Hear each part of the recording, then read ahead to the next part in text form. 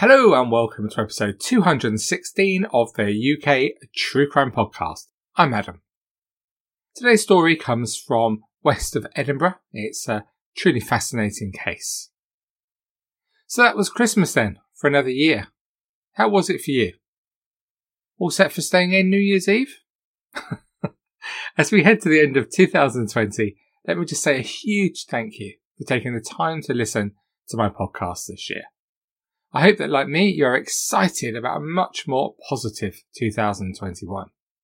And what better way to start than by winning my Patreon competition, which closes on the 31st of December, so not long now. The prize is to join me here in Edinburgh, where I will treat you and a friend, partner, to lunch or dinner at one of the best restaurants in the city on a day of your choice in 2021. Or if you would prefer or have no plans to come to Edinburgh next year, I will send you the 3 best true crime books that I've read in 2021. Just head to patreon.com/UKTrueCrime to win the chance of winning, and there is still 2 months free membership available until the end of this month. And talking of Patreon, a huge thank you to all my supporters here, especially the new members of this exclusive club, who are John Cleland, Jeremy Maspero, Tom Goff, Sophie Harrison, Dina Newbury, and Eleanor Ross. Thank you all so much for your support, and when you join Patreon, please don't forget to add your postal address so I can send you some goodies. We have no adverts today, so let's get straight on with setting some context for today's story, and of course, playing our favourite Guess the Month and Year game. Top of the UK music charts was Blondie with Maria. In the US, it was Britney Spears with Baby One More Time. Remember when that first came out? The top album in Australia was Come On Over from Shania Twain. In the news this month, US President Bill Clinton was acquitted by the Senate in his impeachment trial. O.J. Simpson's 1968 Heisman Trophy was sold for $230,000 to help settle a $33.5 million civil judgment against Simpson for the deaths of his ex-wife and her friend. The Football Association dismissed Glenn Hoddle as England manager due to the controversy sparked by his comments about disabled people. And in true crime news, the report into the murder of London teenager Stephen Lawrence, who was stabbed to death in 1993, condemned London's police force as institutionally racist, as well as condemning its officers for fundamental errors. Did you guess the month and year? It was February 1999. For today's story, we are in Scotland, in Broxburn, West Lothian, which is a small town located around 12 miles west of Edinburgh, and probably best known in the past for the oil shale industry. In the early part of 1999, Yvonne Davidson lived in a grey pebblestone terrace of 4 council houses in Broxburn. Yvonne was 34 years old and lived with her partner, Craig McCrate. The two had met in 1996 and he'd quickly moved into her house. Yvonne worked as a pub manager at the Clifton Arms in Broxburn, and she had 2 children aged 8 and 6 with her previous partner, Darren. She had another child with Craig in June 1997. Yvonne was always full of energy.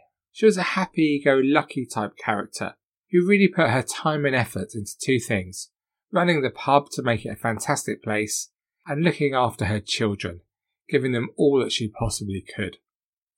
Craig's income was up and down depending on his work situation. He tended to be in and out of work, generally gaining work as a fencer when he could. Despite being supposedly in a committed relationship with Yvonne, Craig struggled to settle down. He was immature and still saw himself as a bit of a man about town. He had been having an affair with another woman behind Yvonne's back. This other woman became pregnant in 1998 and gave birth almost a year to the day after the date when Craig and Yvonne had welcomed their own daughter into the world. The affairee, if there is such a word, let the relevant government departments know that Craig was the father of her child. Once the child support agency got involved and wanted money from Craig, the reality of what he'd done hit him, and his response was to adamantly deny being the father.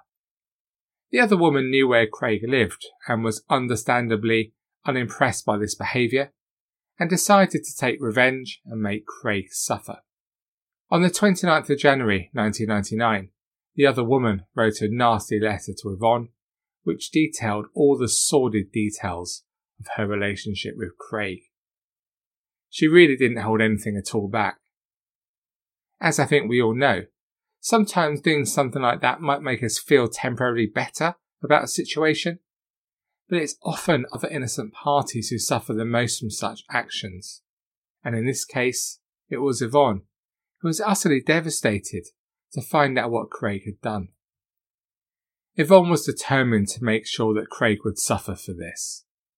On the night Yvonne found out the truth, she punished Craig by making him stay in with her 3 children while she went out to party.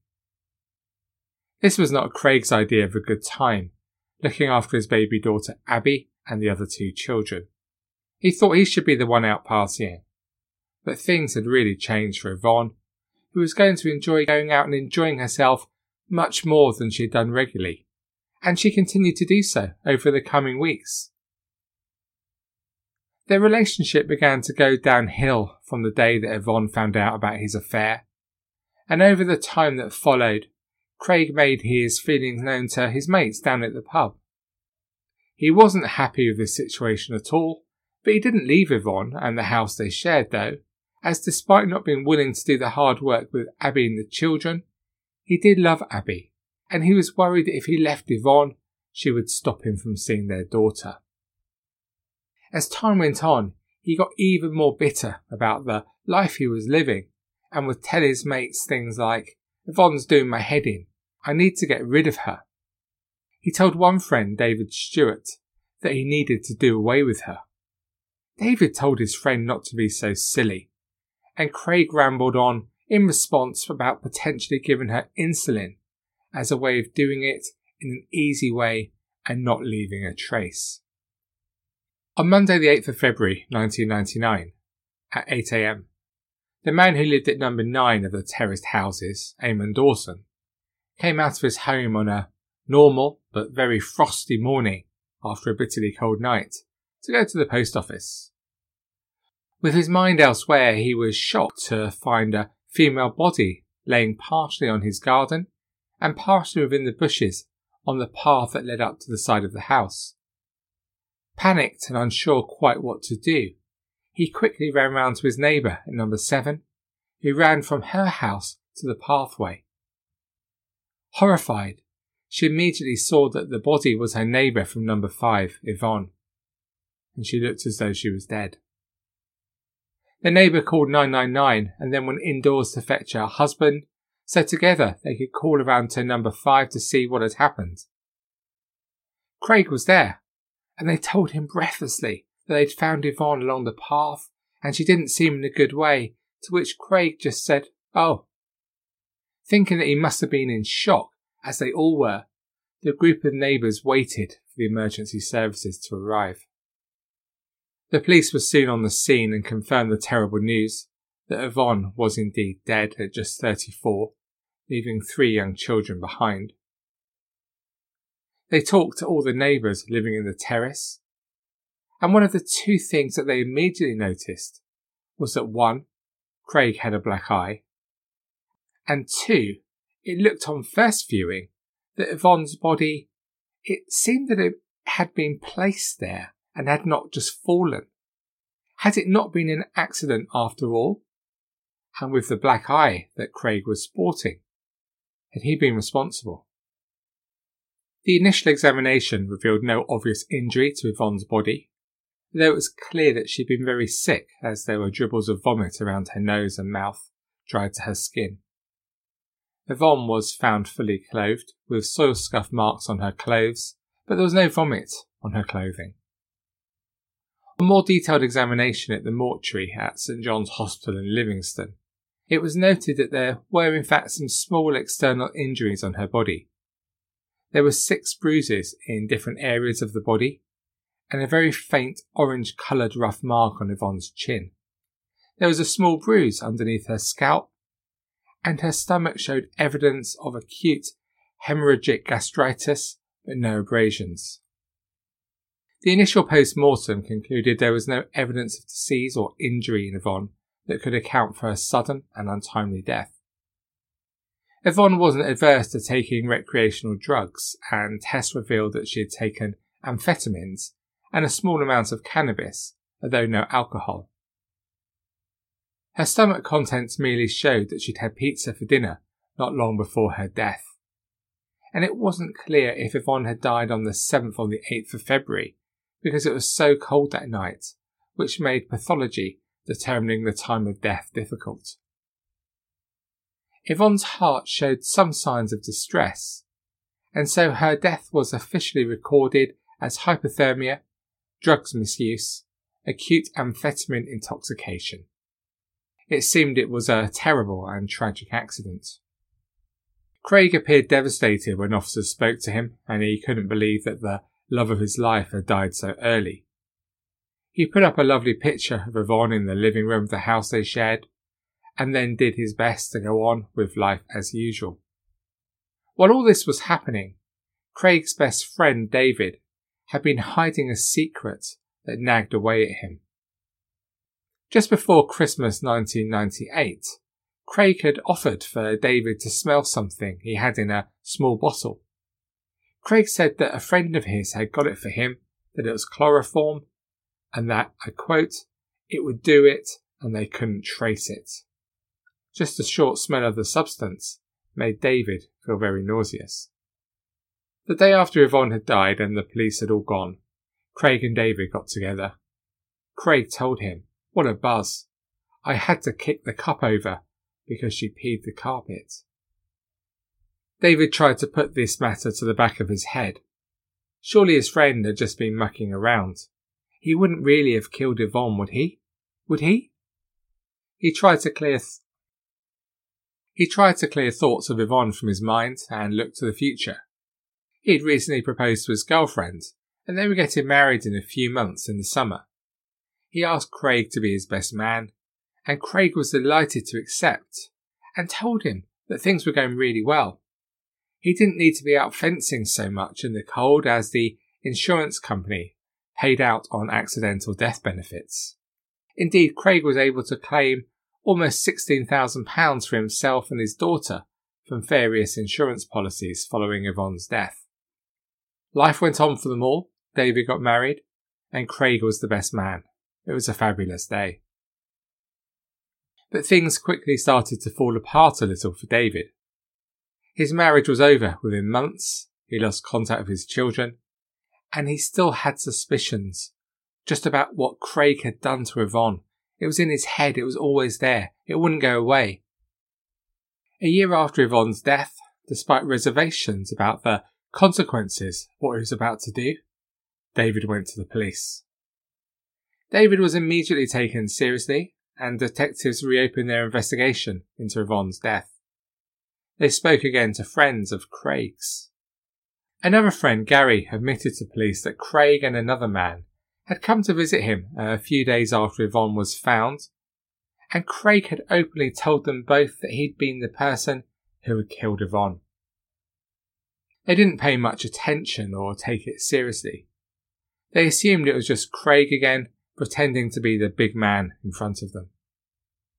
By now it's December 2000, and the statements from both Gary and David made Craig a suspect in what was now potentially a murder inquiry. Some of the original forensics were redone, and shockingly, chloroform was found in Yvonne's blood samples.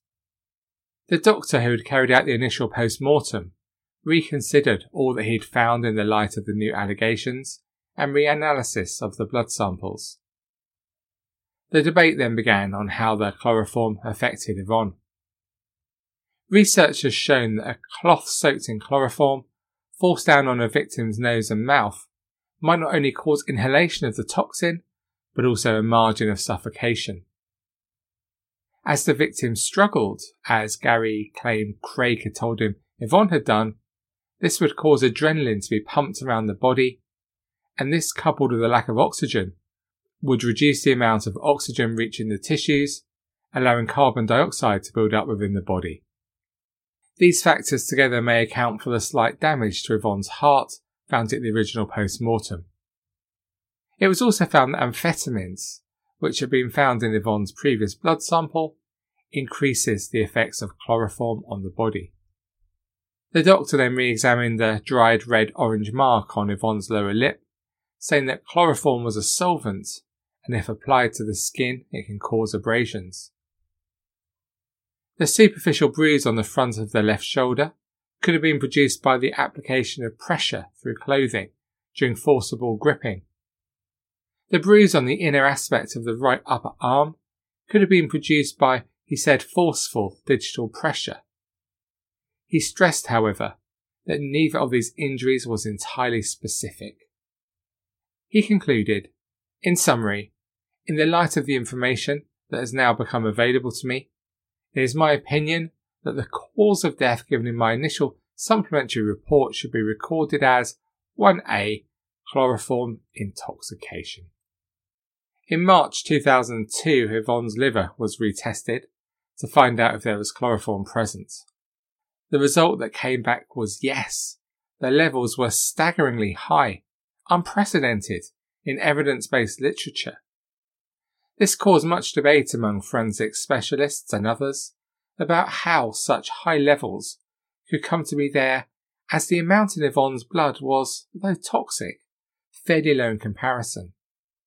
But with the evidence they had, detectives felt confident to charge Craig with Yvonne's murder, and a trial took place from the 26th of March to the 18th of April 2002. At the trial, Gary claimed that Yvonne had gone to bed, and Craig had waited for a time and then went upstairs to the bedroom where she was sleeping. He had a rag and chloroform, which he put onto the rag. He then held the rag over Yvonne's face and took it off only when she stopped wriggling. He picked her up off the bed and carried her down the stairs. He laid her on the living room floor. She urinated. He went upstairs and got her clothes, then dressed her. He tipped a glass of orange juice over the floor to cover the urine stain. Then he picked up her body, took her out into the back garden, carried her to the end of the building, and placed her down there where she was found the next morning by the neighbour. Other evidence presented to the jury was the position of the body, which looked as though someone had just placed her down rather than she'd fallen down. There were the marks on Yvonne's face and body, particularly the mark on the lower lip, which on the evidence could have been a chemical burn caused by a rag containing chloroform being placed against her mouth. The place where Yvonne was found, according to one witness, was not a place where Yvonne would ever normally have gone. There was evidence that lights were still on in Yvonne's house in the early hours of the morning during which she died. And there was evidence about the finding of vomit on Yvonne's clothing, in a way seemingly as though she had vomited before the clothing was pulled onto her. Then there was the black eye that Craig was seen to have the following day after Yvonne's death. But Craig continued to deny the murder, saying that he'd stayed indoors that evening to have an early night whilst Yvonne had gone out for the evening. There was much debate in the trial by the two sides as to whether the chloroform was inhaled or digested, with some suggestion that Yvonne may have consumed chloroform knowingly, but the other side deemed that this was mere speculation and there was much more evidence to suppose it was inhaled. The very high amount in Yvonne's liver was still difficult. It was a minefield for the experts. The jury took all this information on board and retired to deliberate. After just 3 hours, the jury came back and announced that they had found Craig to be guilty, and he was sentenced to life in prison, of which he would serve a minimum of 18 years. The judge described it as almost a perfect murder, and an act of unspeakable evil, telling Craig that, I quote, "You've been convicted by the jury of a heinous crime. Over a period of months you devised a scheme to rid yourself of the woman with whom you lived by ending her life." He went on to say that Craig had showed no remorse and had instead displayed utter hypocrisy by having a photograph of Yvonne up in his living room. Whilst in prison, Craig didn't just retreat into a shell. He was thinking about life after a prison, and he used the right to buy scheme to attempt to purchase the house in which he lived with Yvonne. However, West Lothian Council took legal action to prevent him from doing so. Apologies if I sound like the Daily Mail with their bizarre obsession with house prices, but at the time the 3-bedroom terraced house was reportedly worth £90,000 at the maximum discounted rate of 40%. He was offered the opportunity to buy the house before the council bosses knew that he'd been convicted of killing Yvonne. Yvonne's ex-husband was furious at this. He said it would be disrespectful to Yvonne's memory if this was allowed to happen. Any entitlement he had should have been cancelled when he was convicted of murder. Away from buying houses, Craig had a torrid time in prison, being attacked a number of times. In the worst episode, he was slashed across the face by a fellow inmate, causing a large scar. All the while, Craig continued to protest his innocence, saying that he hadn't killed Yvonne. And after several appeals, it came to light that there was a miscalculation of the chloroform amount in Yvonne's liver. The figure that had seemed so incredibly high, and it had been increased incorrectly 1,000-fold.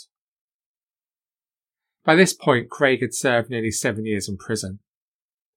At the Court of Criminal Appeal in Edinburgh in April 2009, the conviction was quashed because the jury had based their decision on the concentration of chloroform in Yvonne's liver being as they were told it was, and not the reality, which was a much lesser amount. They had based their decision on inhalation of the chloroform, which was now in doubt. It was then ordered by a majority that there would be no retrial.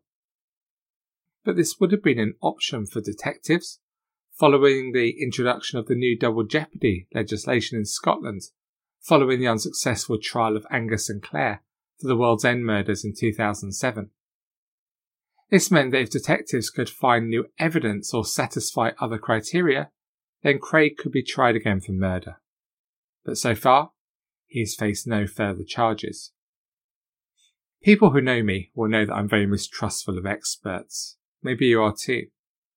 I appreciate we all make mistakes, but some of the mistakes made by so-called experts in cases such as this and many others ruin lives. First, they found no evidence of chloroform, and then got the amount so massively wrong. It doesn't fill you with confidence, does it? That said, the so-called experts after the appeal now said that the signs were consistent with the drug being swallowed, and that a possible reason for taking the chemical might be to help a person sleep. So they were suggesting that Yvonne might have taken the poison voluntarily. More analysis concluded that the samples would have been degraded after 18 months, so it was difficult to know how much chloroform was present in Yvonne's body for certain. Craig gave his mum Sylvia a beaming smile after the decision was announced at the appeal court in Edinburgh. For him, it seemed that the nightmare was finally over.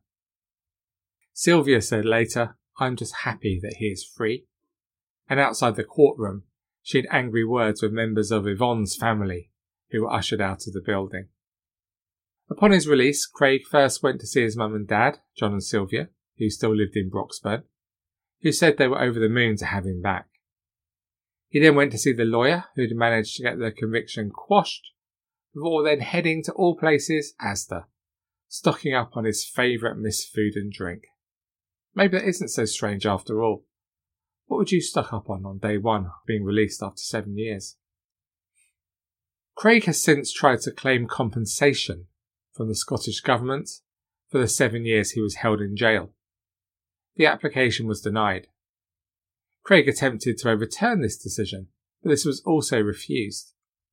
The authorities said that Craig's murder conviction did not represent, and I quote, the writing of a mistaken verdict. It went on to say that Craig fell into a category of compensation claimants who had been, and I quote, lucky to escape what was due to them.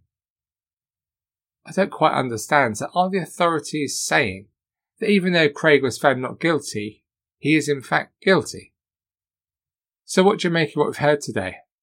Yvonne's family and friends are, as you'd expect, still feeling upset, angry, and frustrated by what has happened. I understand why her brother feels there's no justice. They believe that Craig killed Yvonne, but managed just to get away with it. It seems this view is shared by the authorities too, who suggest that Craig is guilty, even though he walked away from the trial of Free Man. So what should happen now? The clear answer, I would suggest, is that detectives should put some new evidence in front of the court, as if they truly believe he's guilty, it surely makes a mockery out of the justice system if they don't. Sure, I appreciate there are always other priorities, but the situation can't be left as it is. At the very least, they owe this to the memory of Yvonne, her 3 children, and wider family and friends. Thank you so much for taking the time to listen to this episode of the UK True Crime Podcast. To discuss this story and any other aspect of UK true crime, please head to the Facebook group. There's almost 53,000 of us there now. You'd be very welcome. And to support the show and get your entry in for the competition, please head to patreon.com/UKTrueCrime. There's loads of other stuff there as well. There's bonus episodes, behind the scenes content. There's lots and lots there for you to enjoy. Well, when I say enjoy, there's lots there. So this is my last podcast of 2020. It's been quite a year. Looking ahead to 2021, there is CrimeCon UK. Google it and get your ticket now using the code UKTC, as prices will be going up on the 1st of January. So that is all from me for today and for 2020. Thank you again for taking the time to listen to me during the year. And thank you for all your comments on social media, all your emails, and all your other interactions. They're the reason why I still carry on producing this show every week. So on that upbeat bombshell, that is all from me. Please do take it easy out there. Try and enjoy yourself. And most of all, do stay classy. Cheerio.